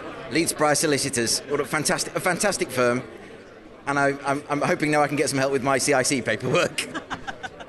Nina Ryan, who can literally say she mentored a team with one hand tied behind her back? Well, someone's having That's fun. my team. That's your team. Well, that bodes well, doesn't it? Exactly. That's So how you'll- much fun we had. Your team being? Being the AI hypnotherapy app Elevate. Oh wow, that's your. So I've spoken to a member of your team already, but it's great to talk to the mentor. Fantastic mentor. Say again. Fantastic mentor. Yeah, very helpful. You heard it here first. Nina Ryan, fantastic, very helpful. What are you doing when you're not a mentor? I am a corporate and commercial solicitor. Well, okay, so I better make sure this one's watertight and non-litigious. So is this your first time? It's not. I've taken part in the event before. So I came and pitched and then led a team and sort of did the final 5 minutes at the end, and then I have mentored before as well. Oh, what? Twice? 3 times? Just once before, so this is second time mentoring. Second time. Oh, you must enjoy it. Yeah, it's really good fun. Yeah, it must be. Yeah. And we've had I was floating mentor yesterday, so I got a little idea of a bit of what everyone was doing. So that was nice. Cunning. I like your style. So, what is it? I mean, do you have a tech background, or are you looking to really sort of bring that realism about being a business? Yeah, it's really the business side of things, and I also specialise in intellectual property law, so I've been helping with a bit of the sort of branding ideas and that side of things. But it's sort of general business help that I was here for, and experience of the event format. Yes, well, that's it really. You're moving around so quickly and doing it one-armed, and it's the one-armed bandit Nina Ryan who's mentoring the hypnotherapy. Are you quietly confident? Quietly confident, yeah. I think it's a great idea. So fingers crossed. Well, good luck. I wish you all well. It was a really interesting team you built around you, that you helped coalesce, I should say. And good luck. Thank you very much. My name's Ellie Buckin, and I'm the faculty leader of Computing, Music and Media Studies at East Norfolk Sixth Form College in Galston. Well, you must be incredibly proud of your students. I can't even put it into words, although I'll try. Proud doesn't even cut it. So they're from a range of the subjects that we have at the college, all at level 3, so A-levels, BTECs and the new digital T-levels. So they're doing a range of subjects. They've got a range of skills. I think they were all nervous because they expected that everybody would be the full package when they got here. But I'm so proud that a number of them did do the pitch on the first night. Not only did 2 of them get whittled down to the last 20, but then one of the students there, IDU, was actually selected for the final as well. So they've been able to work with professionals on their individual idea as well. But even the students who didn't pitch, they've been working to develop these fantastic ideas into professional products, and all of them really have a place in the marketplace as well. No, that was brilliant. No, because I'm a completely neutral observer here. I was just asked to come along by the organisers and just sort of record it and put it out on the podcast for posterity. But there's lots of things, lots of take-homes for me. But one of the big ones is just the maturity, the creativity, and the presence of your students to stand up, hold their own, and not only that, but to encourage people to race, and form around their idea. Yeah, absolutely. And let's face it, they get some pretty bad press, being youngsters, being teenagers, but it's just simply not the case. They have been incredibly mature, they've been really positive. This morning, most of it was taken up by the professional team members coming over to me and singing their praises. And rightly so. Oh, God, absolutely. They've been offered work placements, they've been saying... Oh, wow. Yeah, even there's some organisations they've never offered work experience before, but they want to because they've met such wonderful talent at a young age. So I mean, like I said, Proud doesn't even cut it. That's incredible. Yeah. Well, I was speaking to them yesterday morning, and Hayley Johnson over there, who was the mentor for the team, sort of guided them through what is, I have to say, a very unthreatening interview with yours truly. But they did so well. You and the college, I'm sure, as we say, are very proud of them. And, I'm not saying we expect great things, but we're certainly going to get them. Oh, I expect great things. And if I could also say, yeah, absolutely, the mentors, Hayley in particular, because we've worked really closely with her, but the mentors across all of the teams, the organisation of the event as a whole. I mean, we can't wait to be back. It's a shame it's, we've got to wait until next year for the next one. Yes. And I'd quite like to take part myself as well.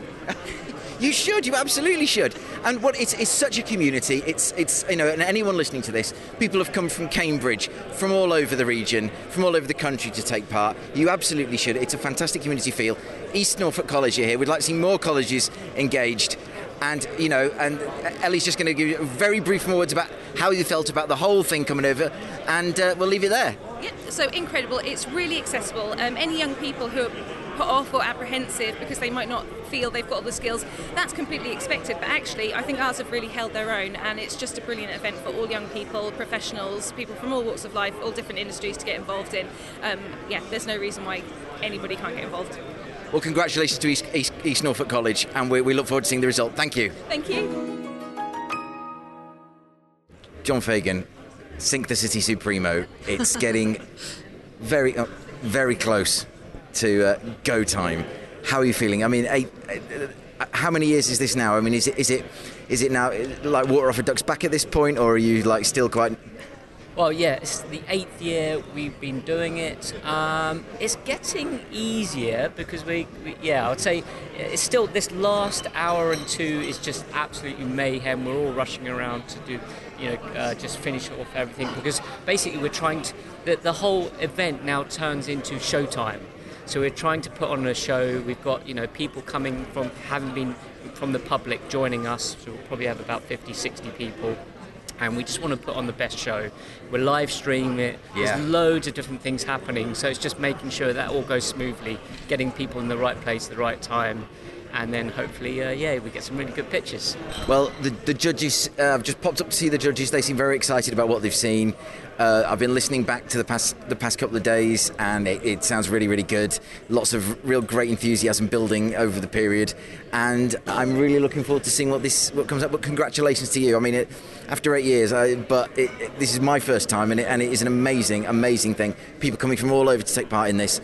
Congratulations, and I suppose well done, and thank you. Yeah. So as of like the last 7 years, we've had 80 teams participate in it, which is about 1,000 people. So we can add another 10 to that. That's 90 teams. So we're hitting 1,100 people that this has impacted. Had really good feedback already, even before we've done the final presentation. So really, really proud of what the team does here, and looking forward to the final show. Yeah, we're signing up to one of your teams already this afternoon on via LinkedIn. But congratulations! I'm really looking forward to this. Well done.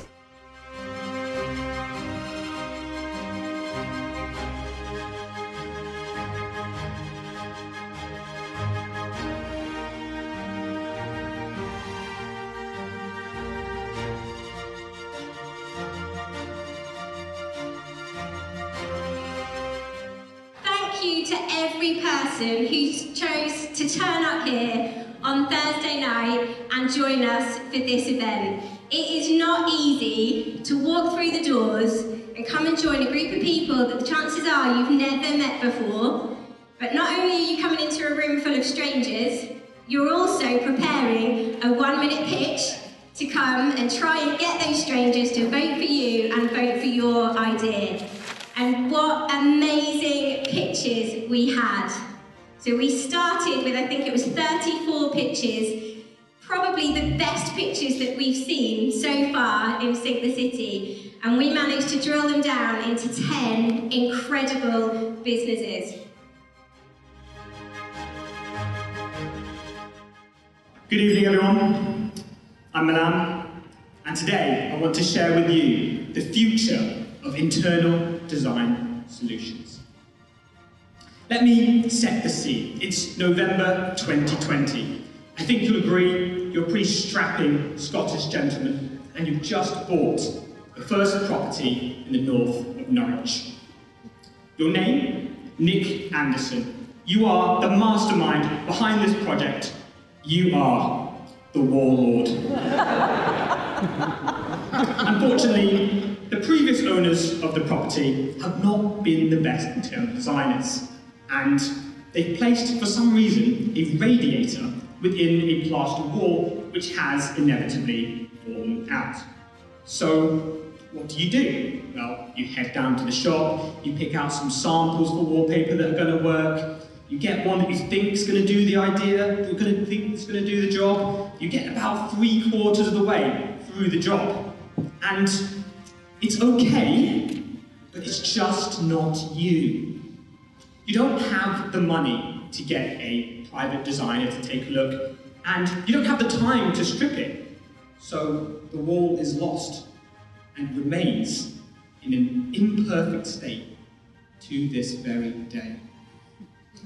The warlord is the most recent casualty in the war on interior design.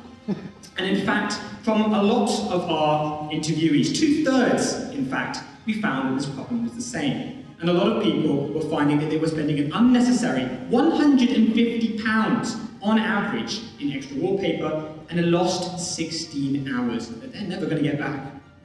So, what's the solution?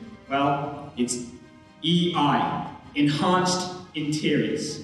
Let me reset the scene. This time, you have an advantage over the warlord. You have EI. You open the app, you pick a wallpaper of your choice, you point your camera at the wall, and voila, you have a 3D augmented reality depiction of the wallpaper on the wall before you bought it. Once you found a wallpaper of your choice, you'll be directed straight to the supplier for online order. So, my question to you is, one of your key customers are the suppliers, I assume, companies like B&Q and so on. Mm-hmm, yeah. So, what would make them come to you? How will you get them to sign up to your app and product? Hi everyone, my name's Joe, and this is When in Rome. We connect travellers with local hosts to provide an authentic travel experience. My life be like, yeah, ooh,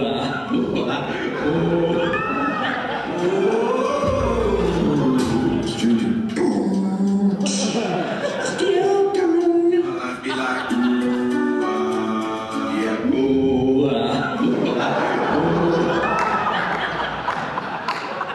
So we've all been there, right? Missold, Instagram-worthy locations which turn out to be overcrowded and overpriced tourist traps. This is something we all want to avoid.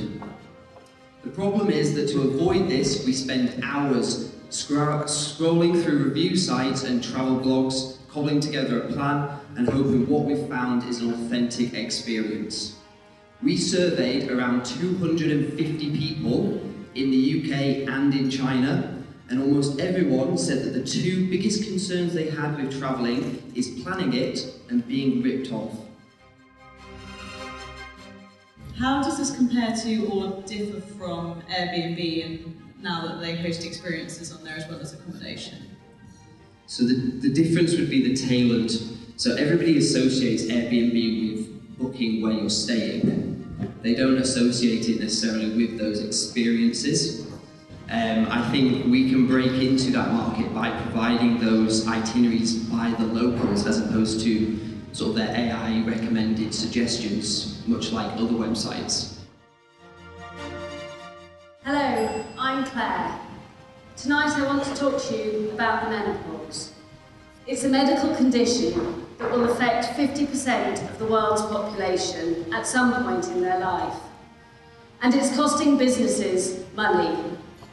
Our idea is to take data from smartwatches, data that is already being created and collected, and use that data such as sleep patterns, anxiety levels, and temperature, and use this with a known medical model to provide data analysis on the user as to where they are on the road to menopause. exploring a little bit further with you the employer proposition. So clearly for them it's a sort of fairly small-ish number of their employees.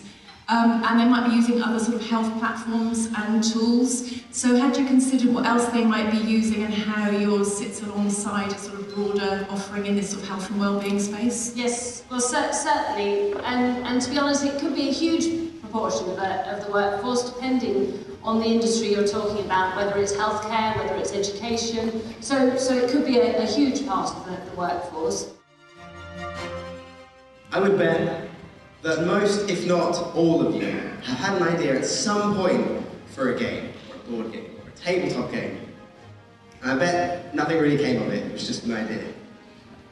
My name is Tim, and we are Dice Casters. We're going to help bring your tabletop game to life. Board games are back, baby, and with a vengeance! Oh my God! It is a $12 billion a year industry. It is insane, and it is growing. It's projected to grow a lot.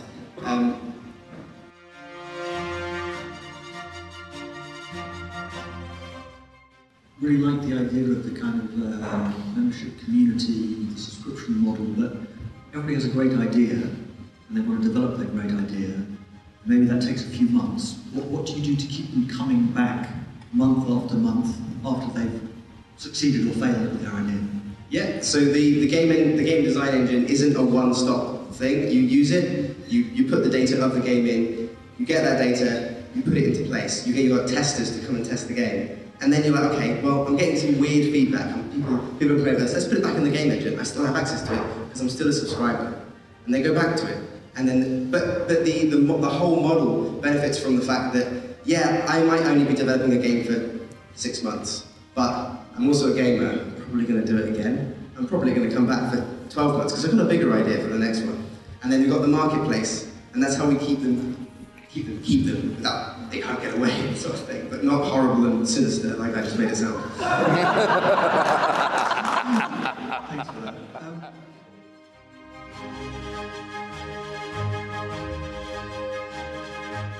Good evening, I'm Lila. I'm a film student from NUA, and this is Shadow, Unlocking Your Storyboard. Whether it is a film, a YouTube video, or an advert, it all starts at the same place, an idea. But before we pick up a camera, we need to visualize it. We need to have a visual representation of what it would look like. There is a storyboard. The problem is that a lot of creative people don't have the artistic skills to be great at storyboarding. Shadow is a web app that unlocks the storyboarding from the creator's mind. My understanding from the graph you showed, and you said you need $500,000 investment, do you expect it to be break even in the first year? Our business expert said we could do it. It's doable. The money would be mostly for human resources, so developers and people working on the product. Hello everyone, my name is Anzor. And my name's Honey, and we are Recycle Junkie. From our research, we found that 100% of people between the ages of 20 to 40 were consciously recycling. That's good, right? Well, 71% of those people said that they need to improve on their habits. They are either lazy, they lack knowledge, they don't have the time, and there's no space because they forget to put their bins out. Our friend Hayley over there forgets to put her bins out. And when she has no space, she just puts it in any bin. So you can do better. We know there's a problem, we can see there's a problem. 50 million tons of waste goes to landfill each year. That's 50 million tons that does not need to go there. And I believe, well, I know that we can fix this through the correct methods of recycling. So do you know? Well, it's not about making money, it's about saving the world. So basically, any money we do make...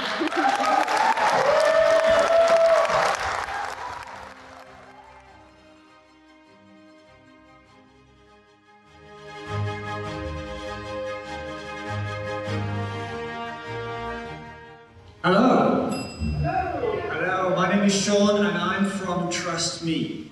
We are using undeniable blockchain technology to solve the problem of false claims in CVs. Recruitment has a problem. People appear to be lying in their CVs in rather large numbers. People are making life-threatening claims about non-existent medical skills. There is a crisis of trust in society. That crisis will extend to recruitment without radical change. Fake claims on CVs are estimated to be costing business $600 billion annually. It's a big number. 17 billion of that is down to just the processing costs of working out whether there is truth in the CV or not. Trust Me is creating a blockchain platform that creates certainty. How do you feel that you can develop this without LinkedIn really getting involved? And more importantly, how could you stop them from just stealing it? Well, I guess you might have asked a similar question about LinkedIn when it started. Why would you do LinkedIn when there were those wonderful things called newspapers that were doing a perfectly great job? So improvement is always the answer. Today I'm going to be talking to you about Elevate. This is a clinical hypnotherapy tool that we can use to reduce the symptoms of anxiety using modern technologies. Anxiety is pervasive in today's society. Everyone feels anxiety. It's that fear, that dread, that unease, especially when you're presenting in front of 100 people on a company you just made 54 hours ago. However, when anxiety starts to affect your day-to-day life, then it can become a problem. Anxiety disorder costs the NHS £71 million per year and affects 8 million people in the UK at any time. You're using hypnotherapy, but could there be other techniques that could be used? Is it quite restrictive just using one technique within the app? Yeah, that's a great question. And that's within our kind of goal list. So within the hypnotherapy is our main selling point, but we also wanted to provide other goals for patients to take that more holistic approach, such as mindfulness, walking. Hypnotherapy is just one of the main things that we're focusing on. That's a great question, thank you.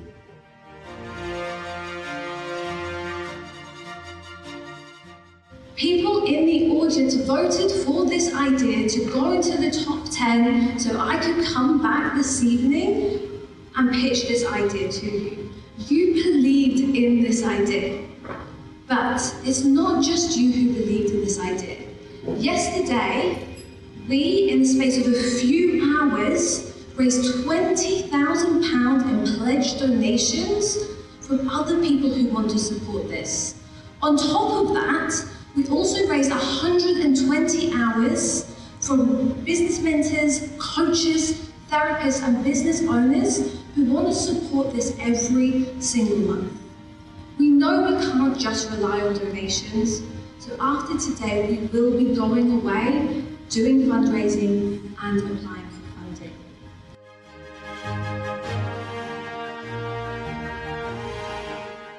Thank you for the amazing presentation, it was great. We did have some questions, but I'm just going to straight away go into the donations you said you have had pledged in this time. Can you tell us a bit more about that? Well, luckily through starting my business, we now have a very large network of business owners, and we only contacted a handful of them yesterday, and all of them came back pledged thousands and thousands.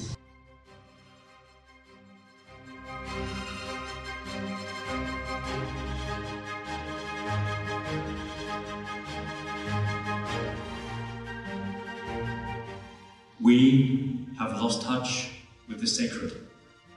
We have cut our roots with Mother Nature. We have dismembered the ties to survivalism. And we've replaced them with brands, cosmetics, accessories. And people, we've forgotten how to socialize. Human beings, we are social creatures. It's encoded deep down in our DNA. Have you ever watched an episode of Bear Grylls? or I'm a celebrity, get me out of here. And you thought to yourself, I could do that. Well, now you can.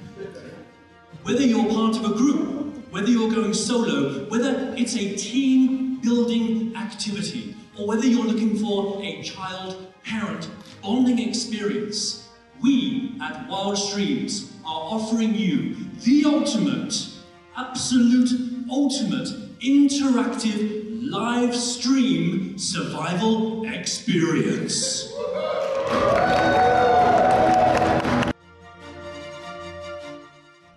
Can we just investigate? Do you think you can charge people just for dropping them in a forest, even if it's interactive? Or have you considered the cost of the wraparound, the barbecue afterwards, the training beforehand? How and where does all that happen if it does happen?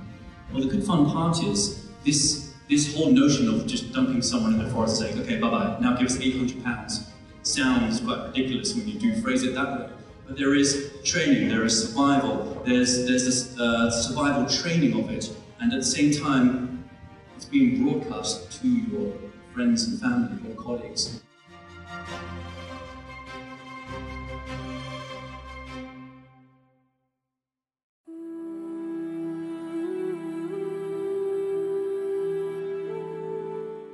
I do not envy you judges in terms of the job that you have got ahead of you, because you need to choose which one of these incredible teams is going to win the £3,000 prize. And it's not easy for the people in the room either, because you're going to have to choose who's going to be your people's choice and take home the £1,000 prize. We've got a Brucey bonus in here with £500 that will be used for the best team that's used the Web3 technology. And the learning, I think we'll all agree, guys, is absolutely priceless. But what they also get is a Norfolk Network membership. Hello, who are you voting for? I'm voting for Pause, the Menopause app. Okay, fantastic, thank you. Who are you voting for? The Dice guy. Dicecasters guy, right. Who are you voting for? Most definitely Pause. Fantastic. Thank you very much. Absolutely, Pause again. Yeah. Ooh, popular choice. Who are you voting for? Or are you going to decide on the way? Shadow. How about you? Can you tell me who you're voting for? I vote for the Wayne Rome. Fantastic. Hello, who are you going to vote for? I think the idea of the when in Rome, when you go travelling, that's a really good idea. Hello, can I ask who you're voting for? I'm going to vote for the recycling option. Fantastic, yes, well done. Thank you. How about you? Who are you going to vote for? I'm still undecided at this station. Oh, right, still lots to play for. Come down on the right-hand side here, you pick up your tiddly wink and vote. We'll be closing voting soon. Have you decided, Julie, who's it going to be? Recruitment junkie. Oh, recycling junkie. Recycling junkie. Very good. Where are the judges? Oh, okay, you can. Yes, so they've made a decision. If you don't win tonight, don't be sad. What you guys have achieved in the last 54 hours is amazing. You know, we saw, like, all those presentations we saw today started with nothing on Thursday, joining a team with people, that their first time they ever met. So it's amazing to see that what's been produced in that short space of time. So without further ado, we'll hand over to, so Alice, you're going to do the People's Choice? So the People's Choice is Recycle Junkie.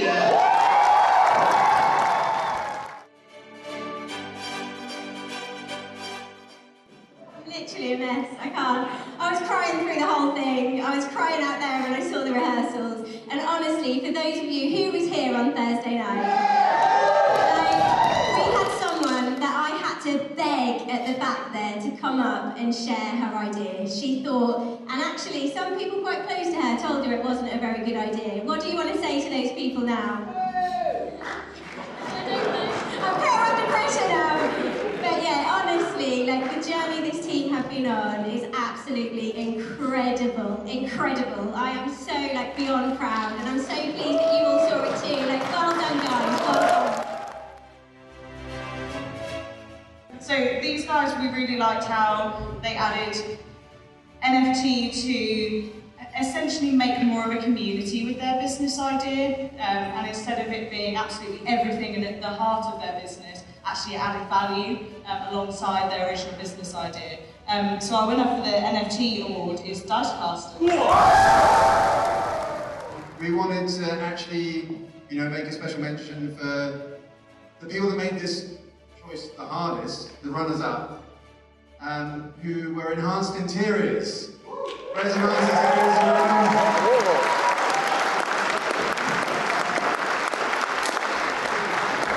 It was clearly a great product, a great team, and we loved the presentation, it was hilarious. And you would have had it if it wasn't for our overall winners, who are Trust Me.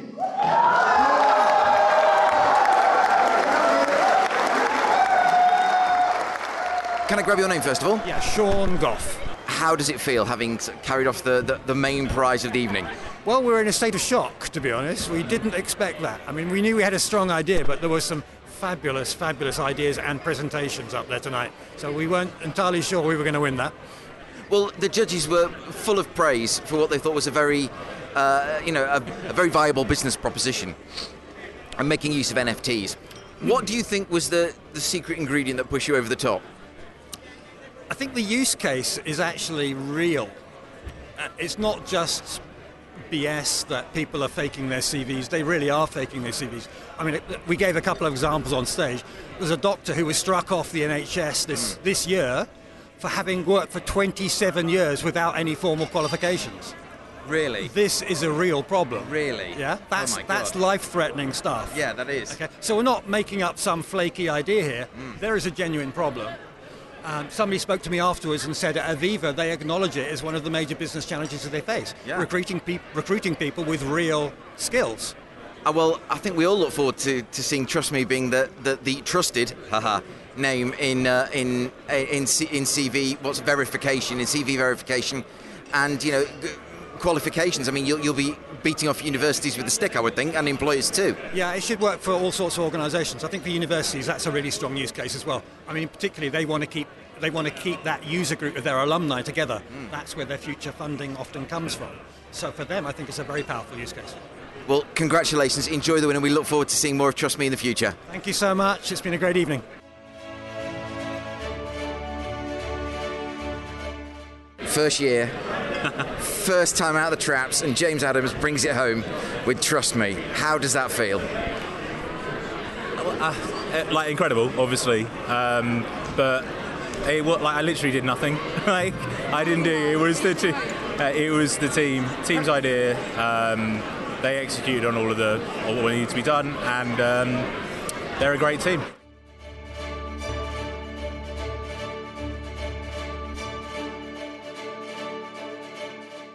You've been described to me tonight as perhaps the most viable of the businesses here. Most viable, most likely to succeed, definitely going to happen. Watch this space. Should have won it. No. we have photographic because the judges couldn't figure out what the signs meant. We have photographic evidence of us holding the U1 sign because they accidentally gave it to us. It was the old La La Land moonlight moment once again, and this was much more important. Passionate about it that I think most of us will do it just out of passion. So we're going to keep this going, guys. Well, I hope so. I hope great things to come from you, Tim Smith, and the team of Dicecasters.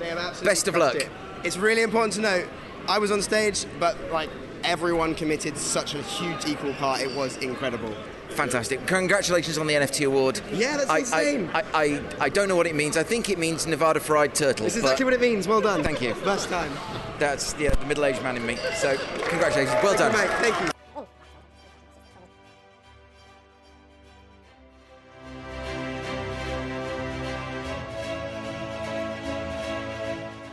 you. You've been described to me tonight as perhaps the most viable of the businesses here. Most viable, most likely to succeed, definitely going to happen. Watch this space. Should have won it. No. we have photographic because the judges couldn't figure out what the signs meant. We have photographic evidence of us holding the U1 sign because they accidentally gave it to us. It was the old La La Land moonlight moment once again, and this was much more important. We're so passionate about it that I think most of us will do it just out of passion. So we're going to keep this going, guys. Well, I hope so. I hope great things to come from you, Tim Smith, and the team of Dicecasters. Best of luck. It's really important to note, I was on stage, but everyone committed such a huge equal part. It was incredible. Fantastic. Congratulations on the NFT award. Yeah, that's insane. I don't know what it means. I think it means Nevada Fried Turtle. This is exactly what it means. Well done. Thank you. First time. That's the middle-aged man in me. So, congratulations. Well done. Mate. Thank you.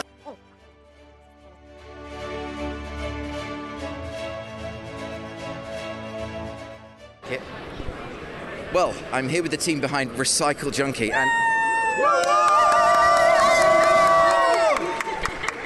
can I just say, I remember talking to Honey yesterday morning, and you were quite shy. I think that's fair. Oh my God, what a transformation up there! And how did you find it? I'm kind of almost lost for words because that was so brilliant. I kind of enjoyed it, and I just wanted to get the message across more than anything. You did that, and you did it in spades. Team, what do you think? Brilliant. Oh, she smashed it. Absolutely smashed it. Really good. Well, we know, no pressure, but we are expecting great things from you. And Jason, friend of the show, I expect you made a ran for this team like anything. Well, we've only been together for just about 54 hours, as you know. And when we met Honey, and unfortunately Gemma couldn't be with us today, we thought, okay, well, we're going to have to work hard. But everybody in the team has worked hard to help Honey and Anil, wherever he's gone, to get to this point. And I thought it was an absolutely amazing representation of all the work that we've done. You brought it all together for us, and you showed us exactly where we need to go. It's amazing. Hi, Tom. She's come here and she's demonstrated that actually people really care about this, and it's still an issue. So therefore we've been given the opportunity to try and smash out an idea in 54 hours, which I feel we've executed very well. Honey nailed the presentation on stage, and hopefully we're going to make a huge impact. I'm here with one of the judges, Louise Biriteri, CEO of Pickle. That's right. Thank you very much. I do my research. And a bit of an awards show cliche, but how difficult was that decision? It was very difficult. So the judges have been here since 1 o'clock today. We have seen tech demos in the background. We've gone through business plans. We've gone through the business models and marketing plans and things like that, as well as seeing the final pitches that happened tonight. So our decision was based on all of those factors, and it's really funny, isn't it? Because we may have had some thoughts after or seeing all of the materials, and then once you actually then see the pictures, that changed a few minds. So it made it very, very tough actually, because we sort of thought we knew where we were going, and actually then it really made our decisions difficult. But in the end, the winner. We really felt that they had a really viable business model, and actually a really good use of NFT in being able to tokenise how people can validate and verify their work history and their career history and education as well. So I really hope that they do go forward and actually try and build that as a business, because I think it could be a really exciting business. And how difficult is the split between head and heart in things like this? Oh, really tough. There were certainly, some really good ones there. I mean, we certainly did a call out for and in how good their brand, how good their presentation was, and that one did really pull on the heartstrings. And again, I really hope people do go ahead and do some of these ideas. I wish we could give more prizes out. Yes. In the end, what we tried to do was balance the heart and all of those other factors together, and whether or not we felt it was a viable business. Well, they do say a good business decision makes the heart weep, but thank you very much. It is. I don't envy you. One must be a very tough decision. So you did a fantastic job. Thank you very much. Thank you.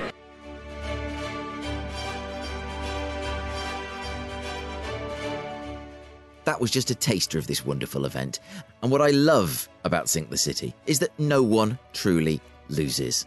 True, one team scoops the grand prize, but others will have impressed. And as you've heard already, employers do have a keen eye open for the talent on display, which is both evident and in abundance. I'm hugely impressed by all the participants, and to single anyone out would be unfair. Though I must give my thanks to John Fagan and all the Sync the City crew for inviting me to attend and giving me unfettered access. And to everyone who took part in Sync the City this year, you make the event what it is, which, in a word, is spectacular.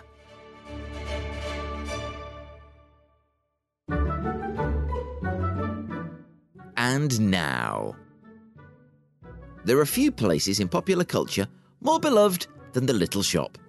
From Edward and Tubbs and their local shop for local people will have no trouble here, to Bernard Black's bookshop, the Two Ronnies Four Candles, and the granddaddy of them all, Arkwright's Corner Shop, from open all hours.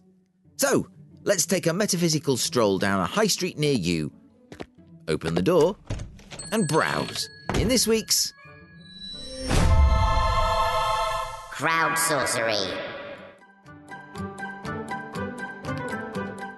At the head of the queue is Katie Oven, architectural assistant at Hudson Architects, who says, macarons and more, as they sell me my brain food.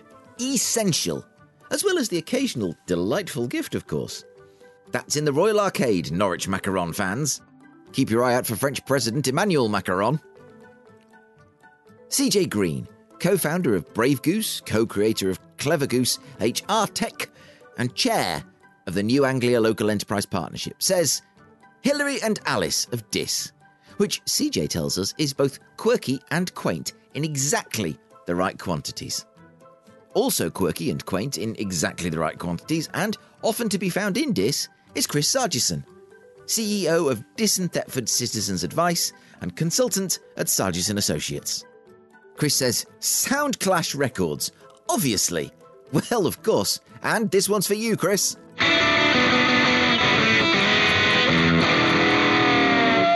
Hey, thank you all. Another former guest on this show, Simon Blackwell, hemp entrepreneur and founder of Hemp Innovations Limited. My little gem, says Simon, has got to be Hawthorne and Bee in Dereham. They have a Weigh and Pay, as well as a great selection of regional products. Oh, a Weigh and Pay. A quarter of jelly babies, please. Good friend of the show, Simon Hughes, says, although not one for everyday shopping, Bowhill and Elliott for English slippers, handmade in their Norwich workshop since 1874. You can take a look at bowhillandelliott.co.uk and wow, that is some fancy footwear. John Nortcliffe, director of Redhead Architects and bastion of the built environment, favours the venerable and clearly venerated Norwich hardware heaven that is Thorns. All day long, says John. Presumably that's because he can't find the right kind of nail.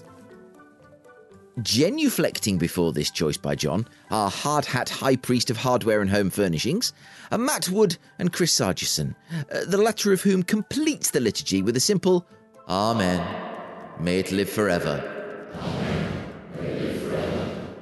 And now, we welcome to the whimsical world of crowd sorcery Jonathan Cage, Managing Director at Create Consulting Engineers, who has a definite theme to his choice. The Cuppy Hut and the Brownie Cafe near the Guildhall, both in Norwich, and finally Gerald's. Not quite a little shop, admits Jonathan, it is still very special. Jonathan, Gerald's is Norwich. There are no two ways about it. And just when you think it's time to cash up for the day, turn the sign around, lock up and go home, Sarah Tunnicliffe, Operations Manager at Hudson Architects, dives through the door with one final offering, the Elm Hill Craft Shop in Norwich. Well, fabulous choice there. But our final customer today is this week's special guest, Tim Robinson, who gives us a whole tour of the small retail establishment. For homewares, says Tim, it's Tea and Kate in Felixstowe, that's tea as in the drink, and teaandkate.co.uk, an interior concept store, stocking leading design brands such as Hey, Miuto, and Menu. Now, I don't know what any of those are, but they seem very nice to me. For children's stuff, it's ottyandthebee.com. That's Otty and the Bee, spelt BEA.com, in Framlingham and South London. Otty and the Bee, a modern toy shop in Framlingham and this little place I've never heard of, South East London. Yes, that's it. And for threads, Tim recommends uniformresearch.co.uk in Woodbridge. Well, I had felt concerned that I haven't been paying enough attention to Suffolk recently, but Tim has seen me right with those choices. Thank you, Tim, and thank you all. Next week, we'll be looking at the road less travelled. Where in the east of England have you always wanted to go but never been? And why? That's currently up on my feed on LinkedIn. So if you search for me, Mike Rigby, and click on the one who looks like a potato wearing glasses, you should find me just fine. And that's a wrap for episode 46 of Eastern Promise. I've been Mike Rigby. Thank you to Tim Robinson, who makes the most excellent coffee, as has been mentioned, and is a fearless advocate for the region's tech sector. To the assembled masses at the 2022 Sync the City, and to Engineer 49, lockkeeper of the Auditory Canal. Next week, our last show of 2022, we're off to the Innovation Centre at the University of Essex in Colchester. Yep, Eastern Promise has headed south to find one of the most exciting innovation hubs in our region, meeting the effervescent Georgia Watts and the impossibly wise and unfairly handsome Neil Griffin. It's a bit hard on the podcast also, but do look out for Elvis. Until then, stay warm, keep safe, and join me next week. Bye for now.